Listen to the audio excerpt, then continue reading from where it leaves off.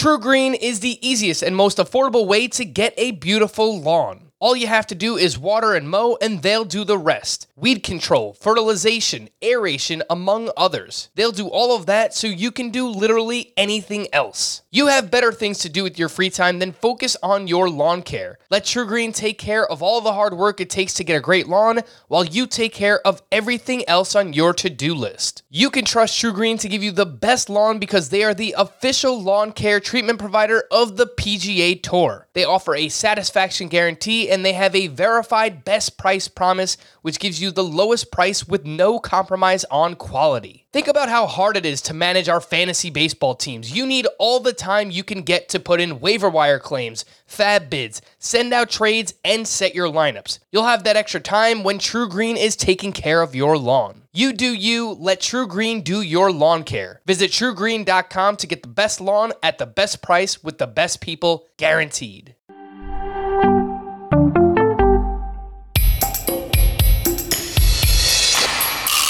Alcantara, Soroka, you look so good in Boca. Peralta, Manoa, bounce back for Aaron Nola. Giolito, Castillo, Yoshida, Mosu, Carlo and Fado, value so high, but ADP so low. Frank Love's hip, some kind of Joe. Now let's get on with the show. Happy Kokomo Friday, and welcome in to Fantasy Baseball today on April 1st. Frank Stanfield joined by Scott White, and we have a ton to get to today on the podcast. Favorite draft targets in rounds 6 through 10, players we're scared of, players we've changed our stance on, and I have some of those awesome submissions we received for our head-to-head points listener league. I've got 3 songs and a poem that I will reveal sporadically throughout today's podcast. But first, A little sprinkle. April showers. a little sprinkle, little Salt Bay. Were you big on Salt Bay, Scott? Do you know what that is? No. What is that? Salt Bay? All Is right, that just like salt? just Google Salt Bay. It's like a famous meme gif of what is he? I guess he's a chef, and he's just like sprinkling salt on his Okay. meat, Yeah. very like flamboyantly. It's awesome. Seen this GIF. Yeah. It's great. Okay. Anyway, we're recording this on Thursday night, which is actually Scott's birthday. Happy birthday, bud. Yes. Well, you just said it was April 1st at the top Yeah, of the show. you know, We're it's a recording little- it on March 31st. So I don't want anybody thinking I was an April Fool's baby and maybe I wasn't really born or something. But yeah, March 31st. That's the day. It's always kind of funny how often the season begins on March 31st. And originally it was scheduled to this year as well. True. The lockout pushed it back a week. But, you know, you'd think, okay, maybe once every 7 years it starts on March 31st. But the way they've bounced between it starting on a Sunday and it starting on a Thursday over the years, it just very often seems to fall on March 31st. So that's kind of fun. That's not a bad birthday gift at all. Speaking of which, did you get any cool presents, Scott, or celebrate maybe a big dinner or something? No. It was a pretty normal day. We'll do a little something. I'll do a little something with the family this weekend, but it's the other thing about having a birthday in late March as a fantasy baseball writer is it's your busiest time of year. Also you really true. don't have the bandwidth to think about your birthday. So yeah, it's nothing today. All right. Well, get to it for sure. Enjoy yourself, Scott. Have a nice weekend here. Enjoy that birthday. And for those drafting this weekend, if you need just a crash course in fantasy baseball, say that you didn't listen to anything this offseason, and today's the first podcast you're listening to. I hope that's not the case, but just in case that is, I would say listen to 3 pods that we did this week. Sleepers, Breakouts, and Bust 3.0 on Monday. We did our early round draft targets on Wednesday. And then, of course, listen to today's podcast because we're going to get to all the things that I mentioned earlier. And one of those is players that we're scared of. And I was going to save that for later on, Scott, but we just have to start right there with prime suspect number 1, Jacob deGrom. And I wish this was an April Fool's joke. Maybe there's still a chance that it is just some kind of cruel joke. I wish it was, but we just got the unfortunate news that deGrom felt some tightness in the back of his right shoulder Thursday while playing catch. And, you know, we were talking beforehand, Scott, it's not necessarily doom and gloom yet, but this is the very last thing that we wanted to see when it came to Jacob deGrom. He's looked fantastic so far in the spring, but we have to be realistic with ourselves. Over the past 2 seasons, he's missed time due to neck, lat, back, shoulder, forearm, and elbow issues. Last year, he was shut down with UCL inflammation. So this is major. What's your immediate reaction if you're drafting this weekend? When do you draft deGrom? I know it's a loaded question, but what do you think, Scott? I probably don't, to be honest. Like, it'd have to be a severe discount. Like you were saying, you have a big draft coming up, a 15-teamer. You're saying, I'm not going to draft Jacob deGrom. What if he's there in round 6? I mean, you don't know how everybody else is going to react to this news either, is the thing. And it might be not a big deal. Like, that's the thing. We don't have enough information yet to know. Like, I feel like any take you have on Jacob deGrom right now is liable to be an overreaction or an underreaction. And I mean, by the time people are listening to this, maybe more is going to be known. Right now, we just know he has soreness in the back of his shoulder. What makes it a little scarier is that additional testing they're seeking additional testing. So they're not playing it up like a major injury right now. In fact, I saw one reporter use it as precautionary. But if he's going in for additional testing, then, I mean, there's the potential they discover more in there. I think I would, how I'm going to adjust my rankings, I don't know. I don't know. I was always, I'm always risk averse with early round picks, right? And before spring training started, before we saw him throwing, before he was named the opening day starter, I was thinking, okay, I ranked deGrom like a late second rounder, but really don't want to be the one to take him there. And I never strongly considered it. He usually went somewhere in that vicinity, and I was happy to let him go to someone else.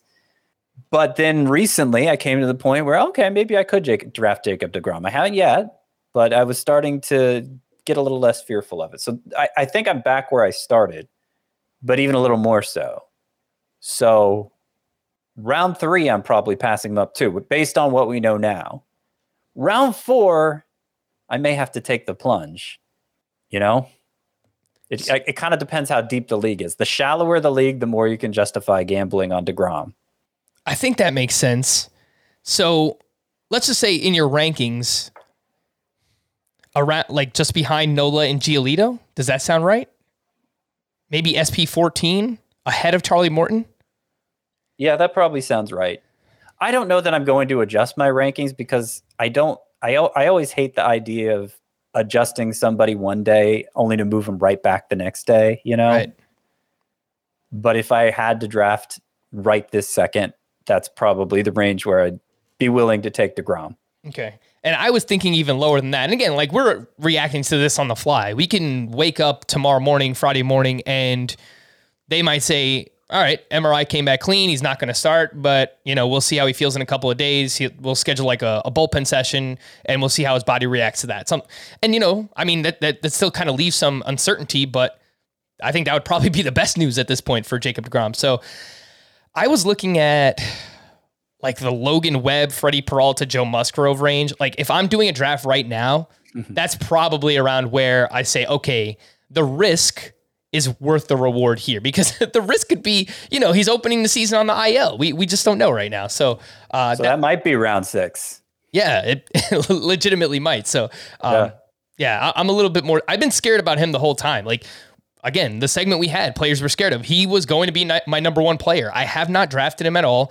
Even with how good he's looked in the spring, you know, I've felt more optimistic, and I've expressed that on the podcast, but I still have not drafted him anywhere. I've done a lot of drafts since I've seen him pitching in spring, and I never feel the need to draft him. To me, there was just always too much risk, and now there's even more. So yeah, Jacob deGrom, he's going to have to last pretty long for me to draft him this weekend, knowing what we know right now. Hopefully the news comes back a little bit better on him. Let's jump into our favorite draft targets here, Scott. And we did this the other day. We did rounds 1 through 5. Again, you can go back and listen to that or watch it on demand. But we're going to start here with rounds 6 through 10. So in round 6, we're looking at picks 61 through 72. Scott, I feel like we have the same name here, right? It's like the guy that we're always targeting in round 6. It's like, who's going to get to him first? I presume you're talking about Charlie Morton? That's right. Okay. Yeah. Yep. That's the one. Yeah, and his ADP's been rising. I updated my sleepers column, added a few names, sleepers 3.0 a couple days ago, added a few names, reworked some of the names that were already there. And I noticed my previous edition of sleepers had Charlie Morton going about 20 spots later on average than he's going now. So his ADP of 71, I imagine in more recent, like over the last week or whatever, it's even higher than that to have corrected that much in the overall ADP. So I took him in round 4 in the podcast listeners league last night. Now that's a head-to-head points league, and these are for ADP, and obviously high-end pitchers go earlier and head-to-head points on average, but I don't think you can realistically expect it to get him in this range anymore if he's a priority for you. I think maybe round 5 of a 12-team league, even 5x5 scoring, we're talking here, roto leagues, etc. That's probably when you're going to have to make a play for Charlie Morton. But of course, you got to consider who else is on the board. I've always had him ranked ahead of Kevin Gausman and Lance Lynn. I've always had him 14th in my SP rankings. So before I would do things like take Gausman ahead of him, because I knew I could get Morton a round or 2 later, even though I ranked Morton ahead of Gausman. And now it's just like, I just take Morton where I rank him. Yeah, and I think partially he's on the rise, Scott, because he looked good in his first spring start. He basically looked mid-season form. They let him go 4 2/3. He didn't allow a hit, 5 strikeouts to 1 walk. So that's what we needed to see. He's coming back from the fractured fibula, which he suffered in the World Series. So there was, a small sliver of doubt in the back of my mind where, I wanted to see how does he look. He's an older pitcher coming back from an injury. So he passed that test. He's on the rise. So if you want to secure that you get Charlie Morton, you might have to do it in the 5th round. But yeah, as we've said all off season, he's basically just undervalued because he's old. Over the past 4 years, since the start of 2017, I guess that's 5 years, 3.34 ERA, 1.13 whip, 862 strikeouts, over 732 innings pitched. Charlie Morton is awesome. Let's move into the 7th round. These are picks 73 through 84. Who is your target here in round 7? My target in that range is probably Frankie Montas is the one of this group I end up drafting the most. And I have him as a breakout pick for this year. Mostly because I'm looking at the full season numbers compared to the numbers over his final 15 starts and saying, well, what if he can take what he did in his final 15 starts and do something close to that over a full season? The full season numbers are great. The full season numbers justify the ADP for Frankie Montas, but it was really 2 different seasons for him. In those final 15 starts, he had a 2.11 ERA, a 1.02 whip, 10.8 K per 9. And his 15.9% swinging strike rate during that 15 start stretch was what Max Scherzer had for the full season. It was elite. And what changed, other than the numbers themselves, were he went from using that splitter that keyed his breakthrough in 2019. He went from making it his 3rd or 4th most used pitch to making it his most used pitch. And he was just unbelievable for that half of the season. So I tend to prefer him among that group of pitchers that includes like Logan Webb and Jose Barrios, because I feel like there's another gear there for Montas that we saw in the second half last year, and maybe it could carry over. But there is, he is, I do feel like he's also the riskiest of the 3, because the splitter is a difficult pitch to maintain a feel for. And it could just be that he was really feeling it during those 15 starts, and that's why he was able to use it so much. And he, it might come and go for him. Like, he might be streaky since he's so reliant on that one pitch, in which case, maybe he has a really poor first half and we're tempted to drop him. That could happen. Yeah, I think it happened a lot last year, Scott. I'm looking at, he gave up 8 earned runs to the Texas Rangers on June 21st. And I think a lot of people probably dropped him around that time. And it was right after that where he turned it on. You cited the final 15 starts. The start right after that, final 17 starts, 2.24 ERA, 104 whip. So he turned it on right after that. So he's kind of one of these pitchers you need to just stick with. It could be frustrating at times, but he flashed what his upside was, what his upside is in that second half. We just needed to see him do it more consistently. Scott, do you worry at all about him pitching for the Oakland A's and, wins being very hard to come by? Yeah, a little. That Oakland lineup looks horrible. So bad. Awful. Stream all of your pitchers against the Oakland A's this year. I think even more than the Pirates and the Marlins. Scott, I think the Oakland A's are like the top team to stream against. Yeah, that line. I mean, we should give some examples, right, of just how bad it is. That it looks like the worst lineup in baseball. They have actually the Pirates is pretty bad. I've got the Pirates at least have Brian Reynolds. Maybe right? maybe not for long. Did you see the rumors on Thursday? Yeah, but I don't think there's much to those rumors, but I think it's much more likely Frankie Montas gets traded out of the situation in Oakland than that Brian Reynolds gets traded. But anyway, yeah, who's the best hitter in the A's lineup? It might be Tony Kemp. Sean Murphy? Seth Brown. I don't know. Sean Murphy, yeah, I mean he's the biggest name for fantasy, but that's because he's a catcher. Yeah, so here's the lineup projected by Roster Resource. Tony Kemp, Elvis Andrus, Sean Murphy, Seth Brown, Jed Lowry, Stephen Piscotty, Eric Thames, Kevin Smith, Christian Pache. That's not great, bad. Bob. That is bad.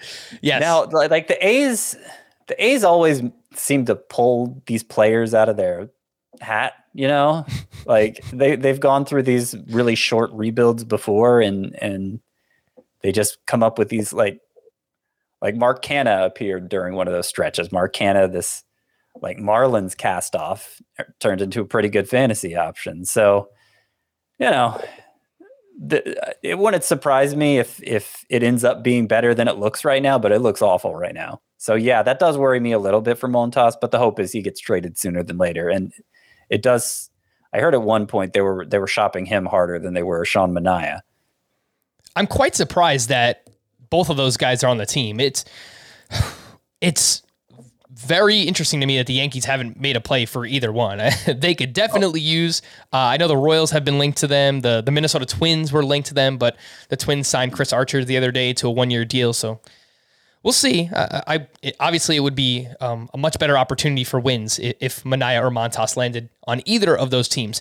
In round 7 for me, I'm with Chris on Ketel Marte. I believe we're all on Ketel Marte. Since the start of 2019, he has a .318 batting average, .917 OPS, and a 25 home run pace over 150 games. He's got to stay on the field. He's had issues with health, but when he plays, he's awesome. StatCast loves Ketel Marte as well.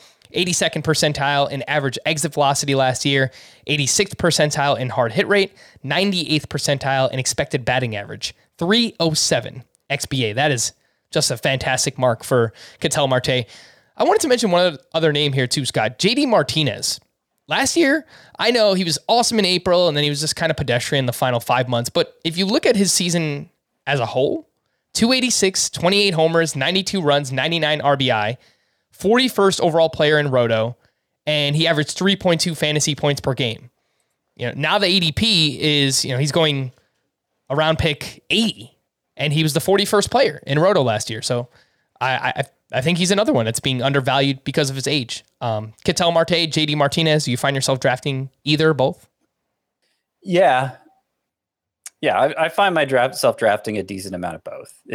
Neither is a priority. I like Ketel Marte probably more in a general sense than I do JD Martinez. But, it just depends if the timing is right to take them. Neither one of them. A lot of times JD Martinez does slide even beyond his ADP, and so he ends up being the last in a group of outfielders that includes Schwarber and Giancarlo Stanton, Christian Yelich, Brian Reynolds. JD Martinez sticks around the longest of the group. Chances are I'm taking him. But they're not he's not an intentional target of mine. All right, fair enough. Let's get to one of those listener league submissions. This is All the Home Runs. This is a song from Garrett Hoff, and it was sung to the tune of All the Small Things by Blink-182. Take it away. All the home runs, wall scrapes, big bombs, Scott, Chris, and Frank too. I'm a champ. 'Cause of you, always, I know, I'll listen to their show. Waivers, rankings, Kokomo, always, say it ain't so. I love Connor Joe, I'm all in with Frank, sliding into home run, home run, home run, home run, home run, home run, home run, home run, home run, home run, home run, home run, home run, home run, home run, home run, home run, yeah, yeah, wow. I really like the yow there at the end. That was good. Yeah. So awesome submission there from our buddy Garrett Hoff. Again, he was in the Listener League draft that we did yesterday here on the live stream. So got a few more songs coming your way throughout the rest of today's podcast. 8th round target. Scott, let's hit it here. Pick 85 through 96. Who is someone you find yourself drafting here? Probably Brian Reynolds the most. I think I'm higher on Brian Reynolds than the consensus. I think he's an amazing hitter. If he comes up short in anything, it's home runs. He hit 24 of those last year, and I'm not sure how realistic a 30 homer outcome is for him. He'll probably be in the low 20s again, but I think a very safe source for batting average. He managed, I think, about 190 combined runs in RBI, even in that bad Pirates lineup. It wouldn't surprise me if he stole more bases. He's actually much faster than his steals total would have you believe, but obviously you can't count on that. I just think he's a very stable, productive outfielder who, if you tend to go light on outfield like I do, it's nice to get a player like that in your number one outfield spot and know you can bank on him for the whole season, even if you're going to have to kind of scrap it together otherwise. I'm pretty sure that's exactly what you did in yesterday's draft, right? Yes. I took him in round 7, but I think he's better in points leagues than he is in Roto. And yeah, I don't know. I was looking over that draft again yesterday. I feel like, with the exception of Bo Bichette in round 2, Salvador Perez in round 3, like every player I took felt like a round earlier than I would have liked to take him. But that's what happens when you're drafting with a bunch of podcast listeners. Yeah, no, it was a sharp draft. So shout out to everyone who was in it. You mentioned great plate discipline. It helps Brian Reynolds, especially in points leagues. 11.6% walk rate, just an 18% strikeout rate. StatCast expected batting average is supported by all the line drives that Brian Reynolds hits as well. So, wish he was in a better lineup, obviously, but he was still awesome last year. 39th overall player in Roto, even in that Pirates lineup. Scott, who would you rather have, Brian Reynolds or JD Martinez, who we were just talking about? Reynolds. Okay. I have Reynolds at the top of that tier that I mentioned earlier. I actually have Eloy Jimenez at the top of that tier, but according to ADP, he goes much earlier. Yeah. I have Reynolds ahead of Schwarber, who I like a lot. I have him ahead of Yelich and Tyler O'Neill and JD Martinez, Stanton, that whole group. Reynolds is the one I want the most. All right. 8th round target for me. Someone on this podcast has to draft closers. It's not going to be Scott. It's not going to be Chris. Kenley Jansen is someone who I find myself drafting quite a bit. Either him or Jordan Romano. I really like to get one of those top, I believe it's a top 9, basically, that I feel really strong about both the job security and the skills of those relievers. And Kenley Jansen is certainly one of those. Now with the Atlanta Braves, he was a top 4 reliever in both formats last year, Roto and head-to-head points. He has 25 or more saves in 9 straight full seasons. Actually saw a velocity jump last year, too, on the fastball. He went from 92.4 miles per hour in 2020 to 93.9 miles per hour last season. Scott, I feel like Jansen is someone that you've been scared to draft in the past. How do you feel about him here in 2022? I'm fine with him. Yeah, he with the rebound in velocity last year, and he got back to being more of a strikeout pitcher. Had a little bit of a resurgence there after looking like his skills were declining. I think I have him higher than you and Chris have him among closers. I have him ahead of Ryan Presley. I guess that's the only name that would be controversial. But yeah, I think he's fine. I just, he's probably too luxurious of a closer for me. Yeah, so we both have him ranked as our 7th relief pitcher. I have him just ahead of Aroldis Chapman and Jordan Romano. You have him ahead of Ryan Presley, as you mentioned, Jordan Romano, and then you have Chapman down as your 10th relief pitcher in the ranks. Let's move on to round 9. These are picks 97 through 108. Who is someone you find yourself drafting most? Ooh, there's a lot of names I like here. Yeah, me too. I would say the highest priority from this group for me is Justin Verlander, but like I was saying about Charlie Morton, I think what we've seen from Verlander this spring has alleviated people's concerns about his health, ones that I thought were overblown in the first place, which is why, thankfully, I have a lot of shares of Verlander already. But it's getting to be harder to draft him, and it's unlikely you're going to get him as late as 104, what his ADP says. So more realistically, Kyle Schwarber is the priority for me in this range. You pace out his at-bats last year because he missed some time with injury. You pace it out over the 155 games he played in 2019, and it comes out to 44 home runs and a career high in batting average as well. And these were the product of conscious changes that he made to his stance. Lower crouch, incorporating his legs more in his swing. He worked with Kevin Long, one of the most esteemed hitting coaches, to recapture his stance and his swing from when he was in the minors, when he was in college, when he was a guy who just put up monster numbers across the board, Kyle Schwarber. So the good thing is, too, he's reunited with Kevin Long in Philadelphia. They started out together in Washington last year, and now they're together again in Philadelphia. I wonder why Kevin Long, he's the most well-known hitting coach, right? Kevin Long. Why is he such a journeyman? Like, why does he keep bouncing from organization? I guess maybe he gets too expensive. I don't know. I don't have an answer for that. But I was thinking about that the other day. Like, you'd think some team would want to lock him down, but it hasn't happened. Yeah, no, it's interesting. I don't have an answer for it either. Kyle Schwarber, regardless of format too, Sky, I mean, he is awesome. What he did last year, he finished 84th overall in Roto. He did that in just 113 games. He averaged 3.3 fantasy points per game. That was tied for 15th among outfielders with Yordan Alvarez and Cedric Mullins. So, I mean, those are players that are being drafted typically in rounds 3 and 4, and you're getting Schwarber, 4 or 5 rounds later. So, yeah, look, all in on Kyle Schwarber with you. 17.5% barrel rate, 96th percentile. He was much better against left-handed pitching.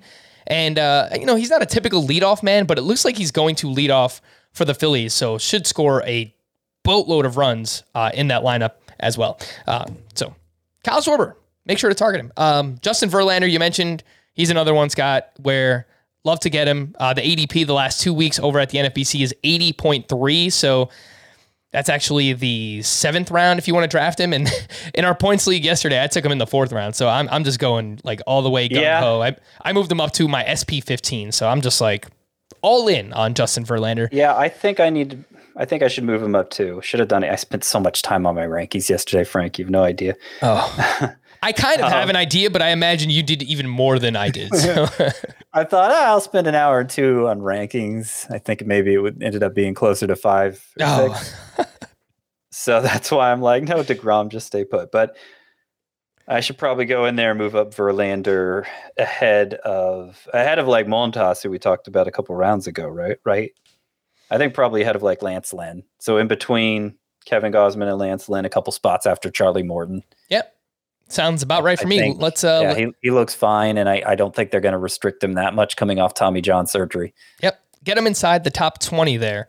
Shane McClanahan, someone I've talked about a lot at this point. Obviously, you can go back and listen to our Sleepers, Breakouts, and Busts. I talked about him a ton there as well. Yasmani Grandal, I just want to quickly mention, he is someone who I love to get as, one of those top 5 or 6 catchers, so I don't have to worry about the position. Last year, he hit 23 home runs in 93 games. That is a 32 homer pace over 130, which I think is typical of a catcher. He averaged 3.4 fantasy points per game.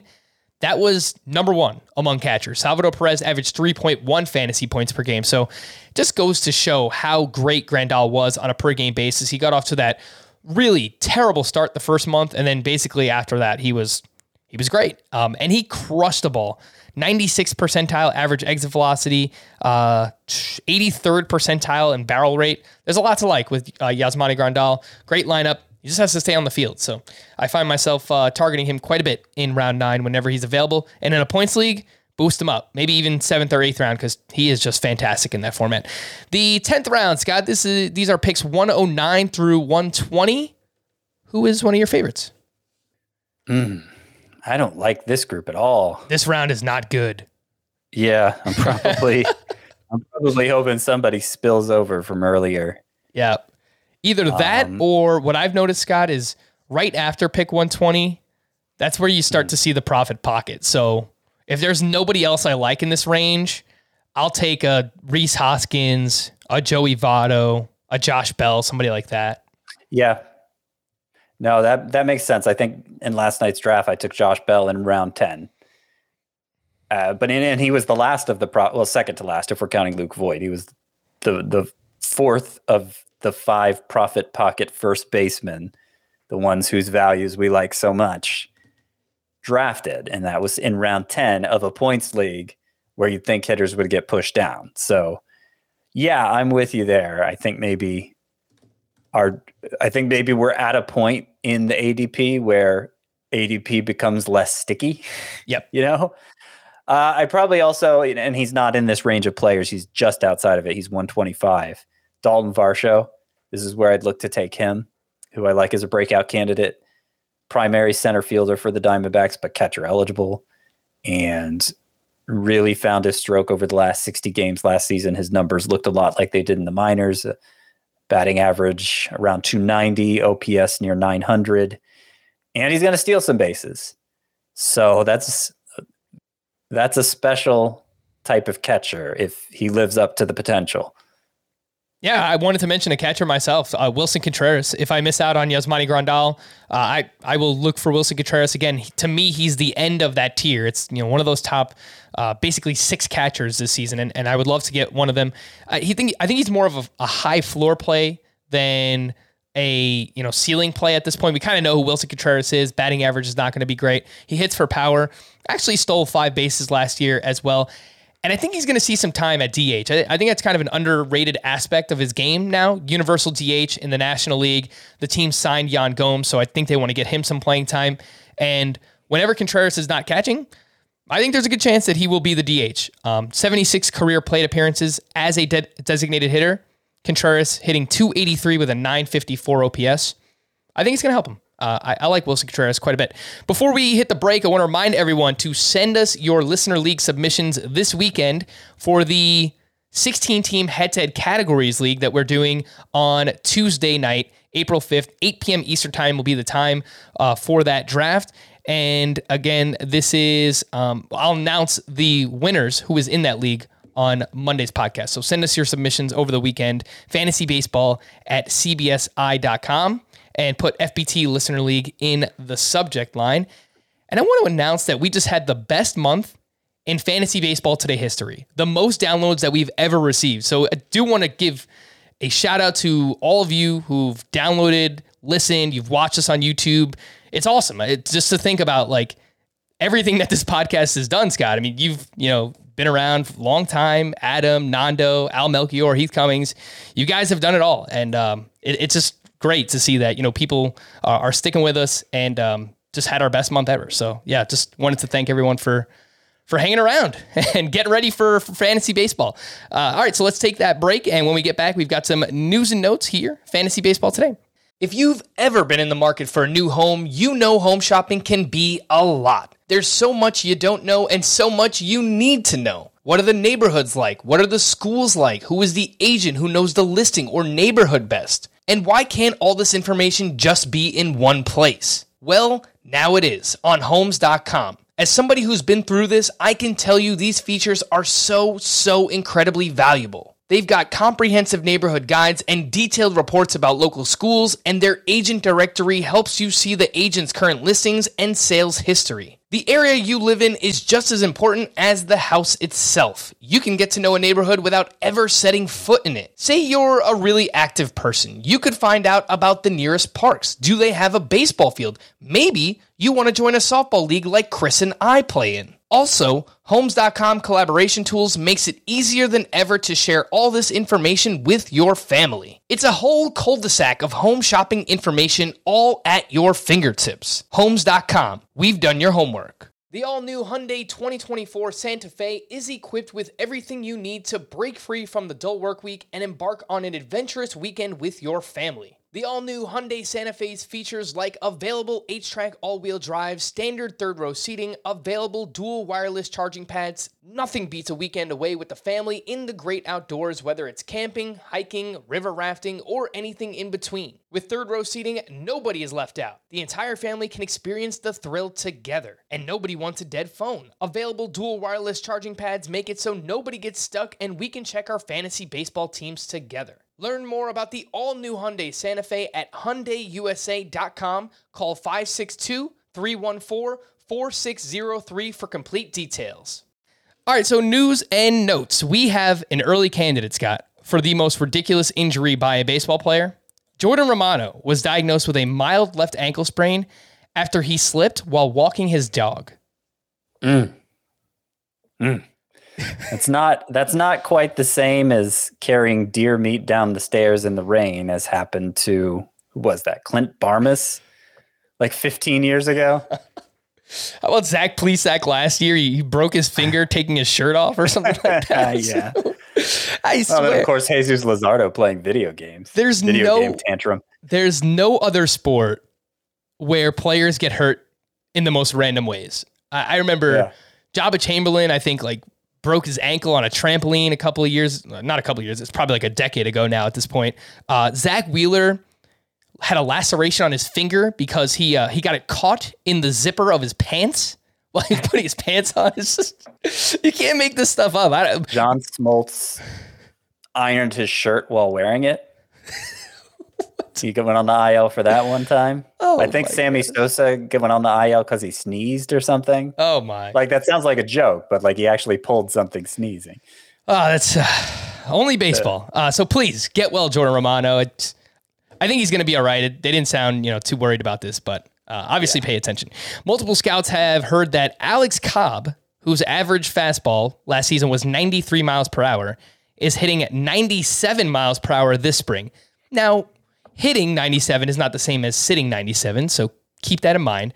But his max velocity last year was 95.1. So this is something, if his max is 2 miles per hour more than it was last year, now with the Giants, we already loved Alex Cobb. The hype grows, Scott. I'm very excited to draft Alex Cobb. Tim Anderson will begin the season with a 2-game suspension stemming from an altercation he had with an umpire in September of last year. So if you play in a league where you set your lineup for just Friday, Saturday, Sunday, or I guess Thursday through Sunday to start the season, you might want to consider benching Tim Anderson. Reds manager David Bell said the hope is that all three of Luis Castillo, Mike Minor, and Donovan Solano will be back before the end of April. I don't know what that means for Hunter Green or Nick Lodolo if he manages to make the rotation, but I guess they'll have a good problem on their hands, assuming that those guys are pitching well. Yeah. No, it'll probably depend somewhat on the performance for Lodolo and Green. I mean, they're going to have to limit their innings at some point, too. They're not going to be able to go from April through September. I don't think Lodolo even made it to 70 innings last year. Green had more like 120. I don't have the exact numbers ready, but that's going top of mind. That's where I think they were last year in the minors. I believe Hunter Green was 106 is what I saw yesterday, and Nick Lodolo 50 and 2/3. So I gave both of them too much credit. They're going to need to have their innings limited. For sure. Before we get to some more news, let's get to another one of those listener submission songs that we got. And this one, admittedly, it's an awesome song. I had to look up where it was from because, of course, I haven't seen anything. I know about like a handful of things. One of them is fantasy baseball, thankfully. But yeah, this song is a cover from the movie Encanto and the song We Don't Talk About Bruno, but it's actually We Don't Talk About Soto by Scott Wolf, the other Scott W. Take it away.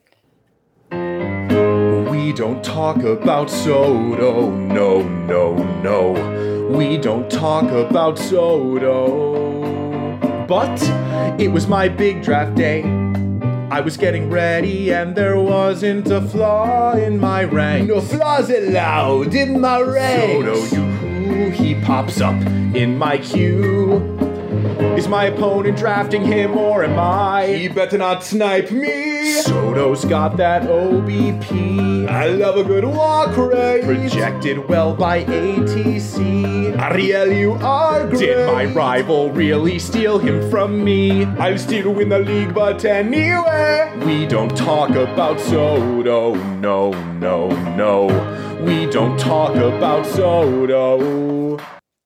That was awesome. I mean, even if you don't know the song, if you haven't seen Encanto, that was great. So putting on all the different voices and stuff, that was just job well done by Scott Wolf, and happy to have you in the league. Let's get back into the news. Apparently, Michael Conforto hasn't signed with a team yet because he landed irregularly on his right shoulder during a workout in January.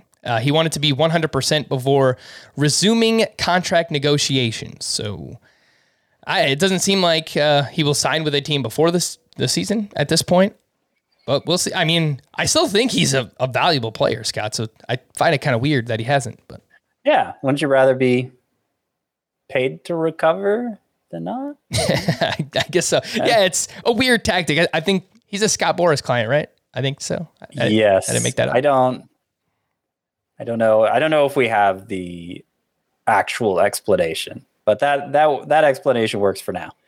Rangers manager Chris Woodward said that Mitch Garver will catch between 90 and 100 games and also play some at designated hitter and first base. So good news there. That's fine. I mean, actually, it's probably better. So not as much wear and tear on the body. Get to stay in the lineup. Good news for Mitch Garver. Not good news for my guy, Luis Arias. He said on Thursday that he's still only running at about 50% because of that quad injury. I have lowered him a bit in the rankings as a result. He's going to start the year on the IL. Reed Detmers appears likely to open the season as the Angels' sixth starter. Of course, they typically go with a six-man rotation. Scott, where does Detmers rank among... All right, let me put this together. Mackenzie Gore, Hunter Green, Nick Lodolo, Mitch Keller.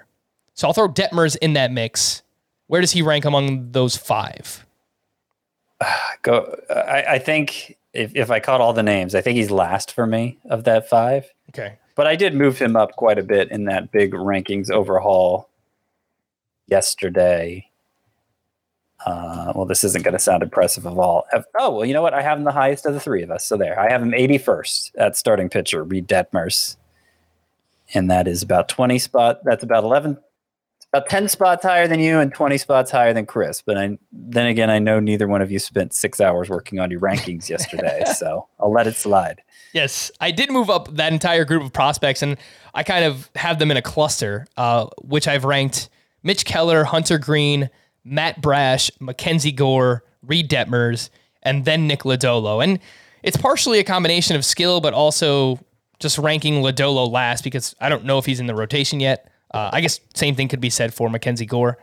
But yeah, I think they're all names to look at the end of your draft, and I think they all have quite a bit of upside. Thomas Harding of MLB.com reports that Daniel Bard is likely to open the season as part of a three-man closer by committee for the Rockies, which is terrible because the Rockies are not going to win many games, and now they're talking about a three-man committee. So that would include Daniel Bard, Alex Colomé, and Carlos Estevez. Not great. Tyler Wells will open the season in the Orioles rotation, though he'll be followed by a bulk reliever early on. Scott, would you like to guess the Orioles starting rotation? I think what's that guy's name? Bruce Zimmerman. Is he in there? Oh yeah, he's in there. Bruce Zimmerman. Can't forget about Bruce. Obviously Tyler Wells. That's right. Oh gosh. I don't think Dean Kramer's in there, right? I don't know. You're missing a big one here. JMB. John Means. Oh, John Means, of course. He's up top. They've got Jordan Lyles And the latest on roster resource has Keegan Aiken in there, though I've seen Zach Lother was there for most of the offseason. So maybe something happened with Zach Lother, but there you go. Baltimore Orioles 2022. Rangers prospect Jack Leiter will bypass rookie and A-ball. He will start his minor league career at Double-A. Scott, do you think that means that we could see Jack Leiter this season? Yeah, there's a chance. Okay. I'd bet against it, but there's a chance. I'm saying there's a chance. Some other popular prospects were in the news. They were optioned back to AAA on Thursday. Jose Miranda, Edward Cabrera, Alec Thomas, Josh Lowe, and Juan Yepez. Scott, of that group of 5, are there any worth stashing? Miranda, yeah. If for no other reason than because he's eligible at third base, but just look at what he did between AA and AAA last year. But there's no reason why he should really have to go back to AAA, except maybe to work on defense or because they don't really have a way for him to play every day yet. But there will be an opportunity that arises at some point sooner than later. I believe. And I imagine they'll turn to Miranda pretty quickly. Yeah, Gio Urshela is having a brutal spring. He's, this might not matter to them at all, but he's 2 for 21 with 4 strikeouts to 1 walk. He's batting .095. I don't know how invested in Gio Urshela they are. He, came over in the Josh Donaldson trade, but, if he struggles all of April, that could lead to an opening for Jose Miranda. And his cousin wrote, we don't talk about Bruno. So we're getting a lot of Miranda references in here. Oh, look at that. Today. All right. Yeah. Nice. Good stuff, Scotty. Yeah. A few other spring training performances I wanted to mention from Thursday. Blake Snell made his spring debut. He allowed 3 runs. 2 of those were earned and 4 walks over 1 1/3 innings pitched. His fastball velo was fine. His slider velocity was down 2.5 miles per hour. And he threw, I believe it was 4 changeups out of it was like 50 or 60 pitches. So he didn't use the changeup much. Last year when he was at his best, he completely ditched a changeup and he just went fastball slider heavy. So that's the hope that he goes back to that. Yeah. I don't feel very comfortable with him. He was one that I moved down. At one point, I had him ahead of I think I had him ahead of Justin Verlander originally, but now he's behind Pablo Lopez for me. And also behind, Alek Manoah, Dylan Cease, Shane McClanahan, that upsidey group. Yep. Yeah, I just, you definitely see a lot of downside for Blake Snell, even though the opposite side of the coin looks pretty strong. So I know we've got this coming up in just a little bit, Scott, but, players that you've changed your stance on most throughout spring training, I guess Blake Snell would qualify as one of those for you, right? Yeah, I guess. I mean, his lack of availability obviously is not encouraging when you want to see if he picked up where he left off last year. We didn't get a chance to. And he did finally make one start, and you don't want to make too much of one start ever, but you have to make something of. You need something to make something of. If that makes sense. We need to see something from you, Blake Snell. That's the point. And what we saw on Thursday was not great. Bryson Stott, prospect for the Phillies, went 2 for 2. He is now batting .550 this spring. Keston Hiura hit his 4th home run of spring training, this time off Raisel Iglesias. It also went over the batter's eye in straightaway center field. It was an absolute bomb. Keston Hiura is 9 for 22. He's batting .409. The problem, the strikeout rate is still 33%. Scott, who would you rather take a shot on late in your drafts, Bryson Stott or Keston Hiura? I mean, it sounds like Bryson Stott is more likely to have an everyday role because it's not clear where Keston Hiura fits in the lineup, even if he makes the team. But I don't know that I'm that worried about the strikeouts for him. That 2019 season where we all thought it was the bee's knees, Keston Hiura struck out 30.7% of the time then.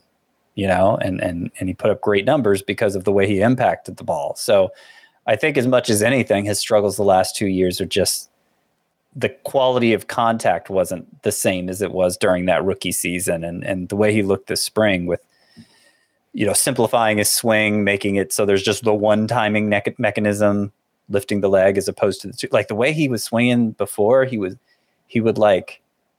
rely on both a leg kick and a toe tap. and it was just he just needed to simplify, obviously, because it's hard to get it all in sync while also timing up the pitch, and that seems to be the change for Keston Hiura this spring.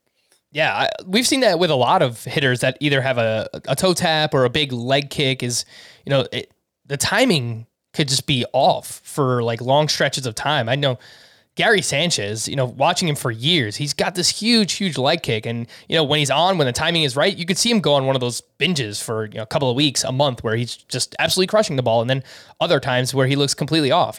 Josh Donaldson, another one, he has a huge leg kick, but I feel like he's more so mastered it the past couple of years, 5 years, 10 years, basically. But yeah, you can see that with those big leg kicks. Two deep pitcher names I wanted to mention quickly here, Scott, that having strong springs, Dylan Bundy and Zach Eflin. Anything to see here with these two? I mean, Bundy's velocity is pretty bad. And we really only have, it's just that 2020 season, that short 2020 season that we're going on as any kind of measurement of upside for Bundy. And no, I mean, I still see him as a low-end option, even if he's had 9 pretty good innings this spring. And Eflin, I don't think there's much upside there either. I could see them both being streamer types. I think Eflin maybe has an even better chance of being that than Bundy. I'm not really moving them into the draftable range of starting pitchers.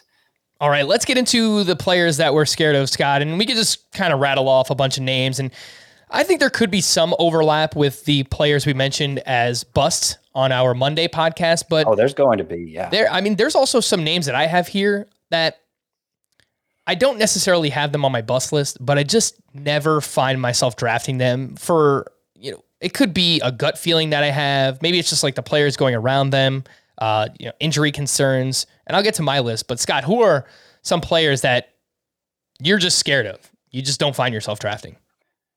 Well, some of the busts we've talked about before, just rattling off the names real quick: Jazz Chisholm, Randy Arozarena, both big, Arozarena especially big overachiever in terms of StatCast last year. Marcus Semien falls into that category as well. Like I feel like he goes too late for me to say I'm scared to draft him, but Ryan Mountcastle, of course, is my biggest bust candidate of all. So I don't ever see much reason to draft him.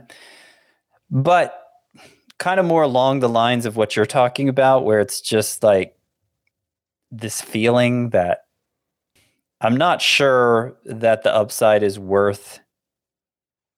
I don't know. I just have a bad feeling or whatever. Like, I'm not willing to call them a bust, but I can see downside there that maybe makes it so the upside isn't worth it to me. And so Tyler O'Neill would fit into that category. Like, I think if he can keep doing what he did last year, it's legit. It's not like he overachieved, but I'm just always scared of that player who strikes out more than 30% of the time, unless he's shown he can repeat it over and over again. And it's just 1 year for O'Neill. Byron Buxton, of course, with the injury risk, scared of him. Not saying I want to draft him. There's a ton of upside there, but I'm always a little scared too, and I rarely do because of that. Got a bad feeling about Mitch Haniger. What? Yeah. Oh, really? I didn't know that. Now sometimes he ends up like going so far after Giancarlo Stanton, like 3 or 4 rounds after Giancarlo Stanton, like he's just still there. And okay, I mean, I'm not going to pass up obvious value. So maybe others are scared of him too, but there wasn't a lot there other than the home runs. And obviously he plays in a big park that's not really suited for home runs. So it just makes me a little nervous. Cody Bellinger, obviously. I mean, the guy's struck out in 3/4 of his at-bats this spring or whatever, and it's just been a mechanical mess. So he got added to Bust 3.0. And I'm to the point with him. Originally, I had him and Yelich back-to-back, Bellinger actually ahead. But now I think they're probably like 30 spots apart in my overall rankings. And I'm trying to rank Bellinger at a point where I don't have to worry about drafting him, basically, because the odds seem pretty long at this point. I know the Dodgers are putting on a brave face and saying, just give it time. Yeah, I saw Dave Roberts today was saying, I think he's finally settled on something. Great. Who knows what that something is, but yeah, it's just been one thing after another with him. Like he keeps getting in his own way with these mechanical tweaks and messing up his shoulder, celebrating a home run in the playoffs 2 years ago and needing surgery. Yeah, definitely scared of Bellinger. Blake Snell, who we mentioned, I went from being kind of excited to draft him to being pretty scared.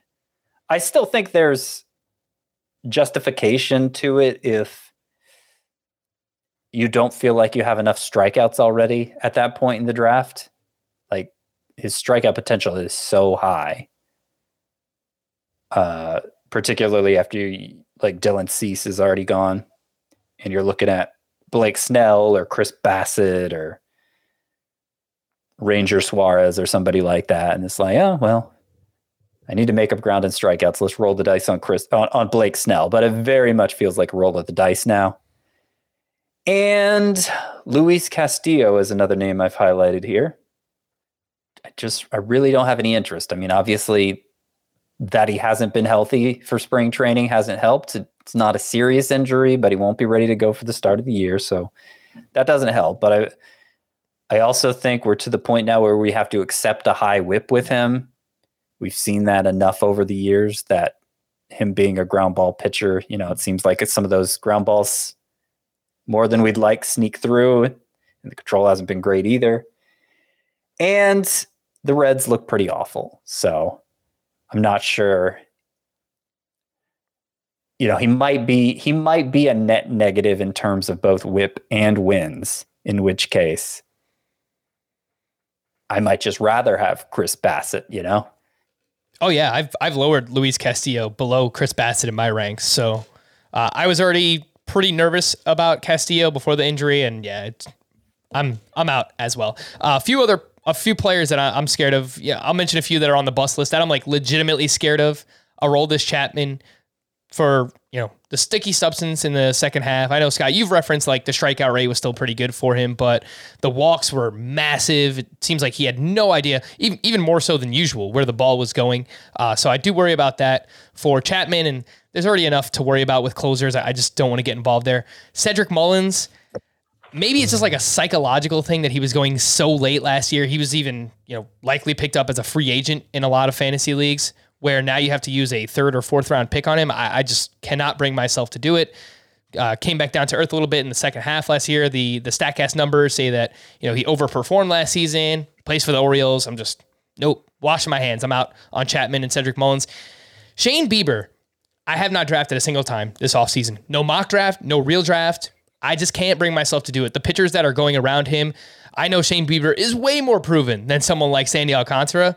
Maybe this will wind up being a fault in my own logic, but coming off the shoulder injury last year, the fact that we've only seen him one time so far this spring and gave up like 2 home runs, he gives up a lot of hard contact too. So even if he's healthy, you kind of have to worry about that too. Cleveland's not a great team. Yeah, I'm not fooling around with Shane Bieber. The upside is clearly higher for Bieber than for somebody like Alcantara. It's true. So it's mainly weighing upside versus downside. Yep. And I personally think the downside's overblown, but it's your list. Aaron Nola is another one where I just don't find myself drafting him. I've done a complete 180. Last year I had him ranked inside my top 5 starting pitchers, and he's got a great curveball, the fastball, the changeup, inconsistencies there, terrible defense behind him. He gave up a ton of fly balls last year. He's given up 5 home runs already in spring training. Maybe I overreact, Scott. I think I probably overreact to spring training, which could be a flaw in my analysis, but I just don't like what I've seen from Aaron Nola so far, and I didn't like anything that I saw from him last year either. Adalberto Mondesi, for obvious reasons, I just can't think that I don't think he could stay healthy. I understand the upside, but he's another one. I mean, I get it. Obviously, he's one of the biggest injury risks out there. I just feel like that's baked into his price now. He is going later now than he has in years past. The ADP is 72 for Mondesi, and I think at some point he's worth the risk. If he lasts past this ADP. The thing is, there's still a lot of players that I really, really love going in this range that Mondesi is going in. So just the risk that's associated with him, #never Mondesi. I'm out. The risk is baked in a lot more this year, and obviously he does something no other player in the pool can do. Correct. Right? Like he could be all the stolen bases you need just in one player. And as much as people pay up for stolen bases, like that is really tempting in round 7 or 8 or 9 where I got him in Tout Wars. It's an OBP league, but still that was just awesome to me. Round 9 of a 15-team league, by the way. Yeah. So yeah, OBP league. So, obviously he doesn't want much at all, but still. And I actually like drafting Mondesi in head-to-head categories leagues because single-handedly win you that category for all the weeks he's healthy, probably. That's a big deal. Mm-hmm. So I don't look, there's obvious risk there, but I'm not as fearful of drafting him as it sounds like you are. I think the fact that he gives you as many steals as he does, Scott, actually plays against him as well, just from a lineup construction standpoint, because if you draft him in a roto league and you're depending on him to give you, let's say, 30 steals, just 30. I mean, you're probably expecting that to be a huge portion of your steal total. And then maybe you don't draft as many steals after that. If he gets hurt, that completely sinks you in that category. Well, that's kind of what I'm saying, where I feel like where he's going now, that's not as much of a concern. Like years past, he goes in round 3, round 4. Yeah. I mean, that's totally true. But by the time you get to round 7, let's say he slides a little beyond ADP, which often happens. ADP has him going last pick of round 6 in a 12-team league. But let's say it's round 7 or 8. Like if you don't have steals at that point, there's not much you can do about it, right? Like you take the shot on Adalberto Mondesi and maybe you still get a few like Robbie Grossman's, Nicky Lopez's, which you might be inclined to do anyway. But I think I feel like that specific concern is also lessened by his ADP this year. I want to mention one other steal source too that I have not drafted at all this offseason. I know a lot of people are excited to take him because of his steal potential, but Tommy Edman, they're talking about batting him 7th now in the Cardinals lineup. Dylan Carlson is a legitimate contender to lead off for this team. And all of a sudden, if Edman is not leading off ahead of guys like Arenado and Paul Goldschmidt, what do the counting stats look like for him? Is he going to run as much? He's having a brutal spring as well. He's 1 for 20 so far, and he's being outplayed by Dylan Carlson. So I think he would take a huge hit. I think he was overvalued anyway, even before this news. So Tommy Edman, another one I just don't find myself drafting at all. Yeah, no, that's a good one. Yeah. All right, let's quickly wrap up here, Scott. Players that you've changed your stance on throughout spring. I mean, there's things that are obviously circumstances that are changing and things that are happening that can obviously change how we feel about a player. And I think that we've referenced this multiple times in the offseason. Like there was a lot of information that we were waiting on that we didn't know how to like rank players or how to value a certain player. And obviously Carlos Rodon is like the top of mind, where I wrote him up in my bust, I think 2.0. And this was when we were still in the lockout. Didn't know if he was healthy. Didn't know what to expect at all. And now he's throwing 98. He gets the contract from the Giants, 2 years, $44 million. Great organization. And I moved him way up my rankings, and he's someone I actually don't mind drafting now. So he's someone that comes to mind. Anyone for you that you've kind of changed your stance on? Yeah, I got Rodon ahead of you, Darvish now. So I'm with you on that one. I kept him in bust 3.0, but I feel a little better about Max Muncy. I moved him up a tier in my tiers 4.0, which is going to come out soon. Muncy's a tier higher. And, there doesn't seem to have been any limitations this spring. He's playing the field. The UCL damage was in his non-throwing elbow, which I think helps, but also you have DH spot available this year for the Dodgers, and I imagine he's going to see a lot of time there. The numbers this spring haven't been great, and you still wonder if he's going to be as productive with that elbow in the state it's in. So I wish, like, if he was crushing it this spring, then, I could totally get behind him. But there is still that doubt that, is this really going to work all season long? But I do feel a little bit better about Max Muncy. I'm sure there are other names, but I have a few, Scott, that I'll rattle off. Okay, go ahead. Maybe you'll think of some, but I mean, for obvious reasons, right? Like Luke Voigt, I said if he was traded, that I would completely change my ranking and my stance on him. And there you go. He was traded from the Yankees to the Padres. He's now. I mean, you could do that. Like I could do that with Nick Castellanos and Chris Bryant. I had to move them both out of my busts column because they ended up in about as favorable spot as they could end up in. Yeah. Trevor Story to an extent too. Not that he was in my bust column, but really favorable landing for him. No, Story is a great one too, because I was just kind of blah on Story. You know, he wasn't a target. If he fell to the right point in the draft, okay, maybe I'll take him. Now he is someone who I target, and he's someone that I like to draft. So Trevor Story is a good one. I mentioned Voigt. I moved him inside my top 130. Bobby Witt Jr. for obvious reasons. Yep. Yeah, I mean, I was about to say him. He's looks like he's going to be on the opening day roster, and he's rocketing up ADP and rankings, and rightfully so. He's going to earn third base eligibility early on in the season. Cody Bellinger, someone we mentioned, I've moved him down my rankings. He was the player I loved on Valentine's Day, and you know my stance has changed quite a bit. I just drafted him in the points league, but you know I think he lasted until around pick 120 or something like that. So at that point, I was willing to invest. Andrew Kittredge. It was just an infatuation. Apparently, you called it love, Frank, but yeah. You were a fool in love. Andrew Kittredge, someone I wanted to mention. Pete Fairbanks dealing with the injury. I think there's a real chance that Kittredge is just the closer for the Rays on a great team, and he's got great stuff. Strikeouts. Ratios were great last year as well. So I've moved Kittredge up, and then Craig Kimbrell is someone who I've moved way down. We were expecting him to get traded. That hasn't happened. I don't know what's happening here. I think he's owed $16 million this year. Maybe they're having trouble finding another team to take that on, or maybe they're asking for too much. But as of now, it looks like Craig Kimbrell is going to start the year on the White Sox, and that really offers us nothing for fantasy.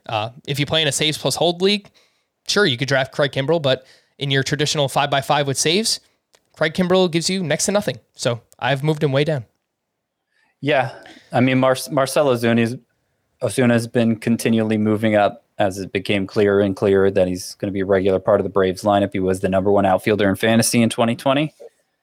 So I actually have him ahead of Jesse Winker, who of course lost value with that move from Cincinnati to Seattle. I mean, if you want to get into closers, Matt Barnes, you mentioned Andrew Kittredge, and I think that's a good one, but Matt Barnes, I kept holding out in the belief that the Red Sox would bring in somebody else to serve as their closer, but since they didn't, and since Garrett Whitlock has been stretched out as a starter this spring, like it just seems pretty clear that they're going to give Barnes another shot. And he was great for the first 2/3 of last season, so that could work out fine. Yep, that's a good one. I think Camilo Doval we've lowered for obvious reasons. Jake McGee we've moved up.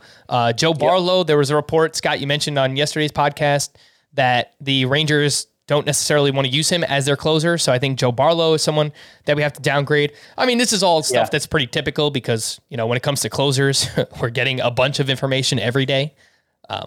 But yeah. Yeah. And you mentioned like Bobby Witt, other prospects have been rapidly rising as well. The Tigers duo of Spencer Torkelson and Riley Green, since it looks like they're going to be on the opening day roster. Not official, but it looks like it. Julio Rodriguez of the Mariners seems to have a good chance of breaking with the team.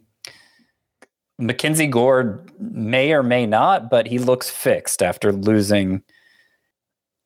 He just totally lost his mechanics last year and was completely left off a lot of top 100 lists a couple months ago, but he looks right again.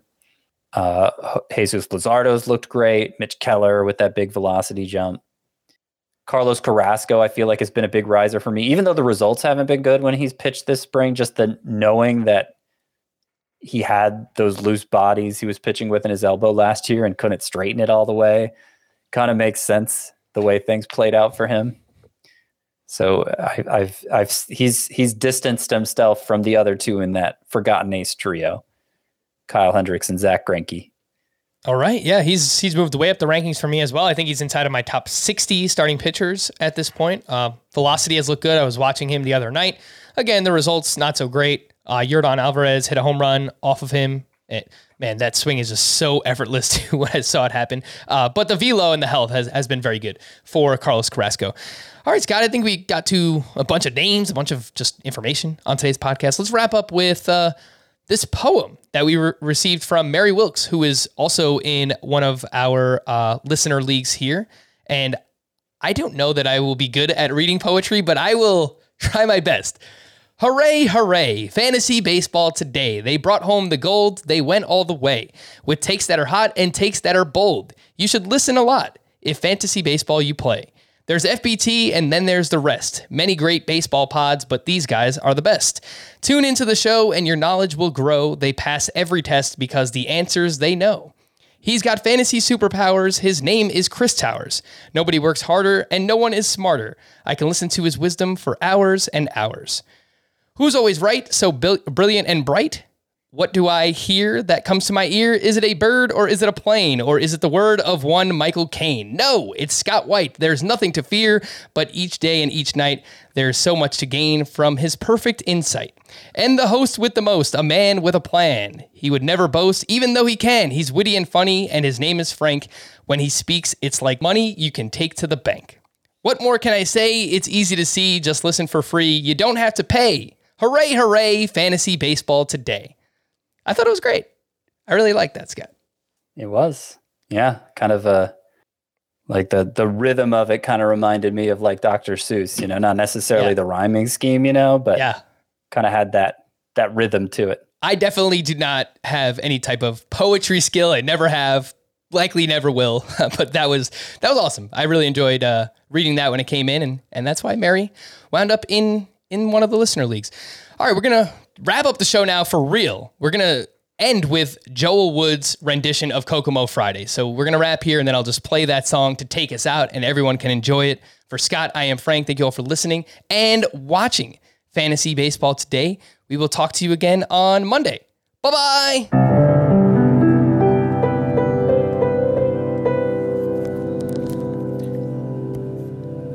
Domingo Santana, ooh, I wanna have you. The knockers forgot the jack like Michael Walker, Polanco and Franco. Ooh, they're gonna help you get into first place. Jack batted ball data and swinging strike rates. Raisins are shriveled grapes. Here's Adams happy he plays. Franco's FBT. On Fridays he plays Kokomo. Here comes the money. That's his cash, You can ring my bell. The profit pocket will excel. Reese Hoskins, CJ Crone, Joey Votto as well. Alcantara, Soroka, you look so good in Mocha. Peralta, Manoa, bounce back for Aaronola. Giolito, Castillo, ooh, I wanna take Giancarlo and Votto. Value so high, but ADP so low. Frank loves him some kind of Joe.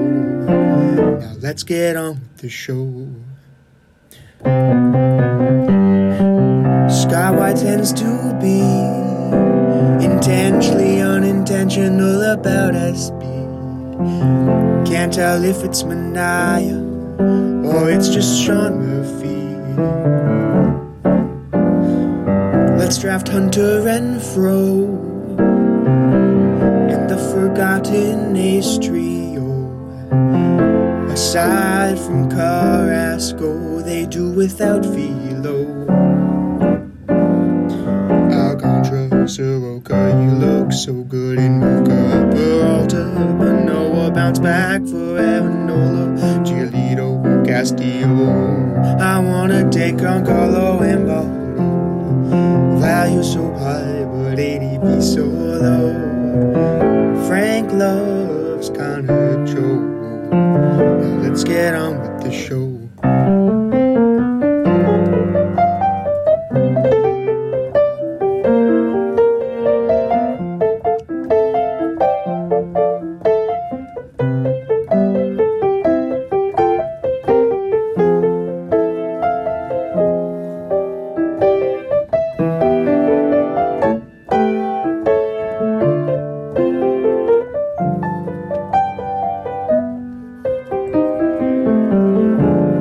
Chris doesn't like to pay for catches.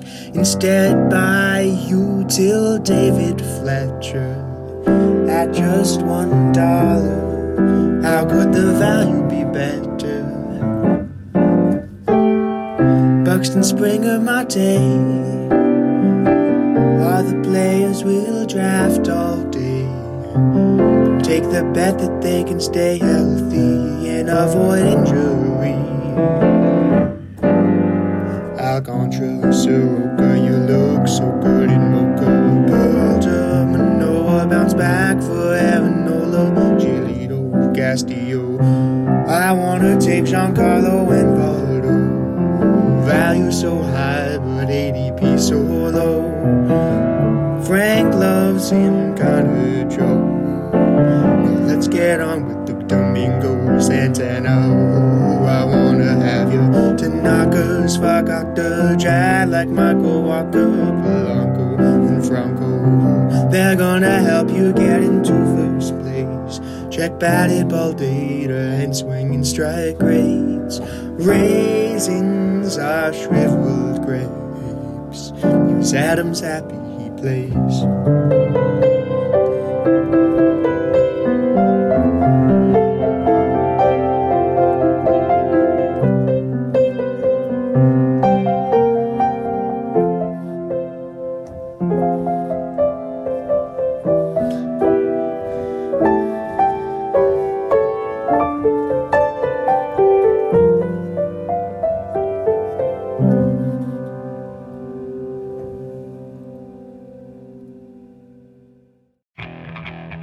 Okay, picture this. It's Friday afternoon when a thought hits you. I can waste another weekend doing the same old whatever, or I can conquer it. I can hop into my all-new Hyundai Santa Fe and hit the road. Any road. The steeper, the better.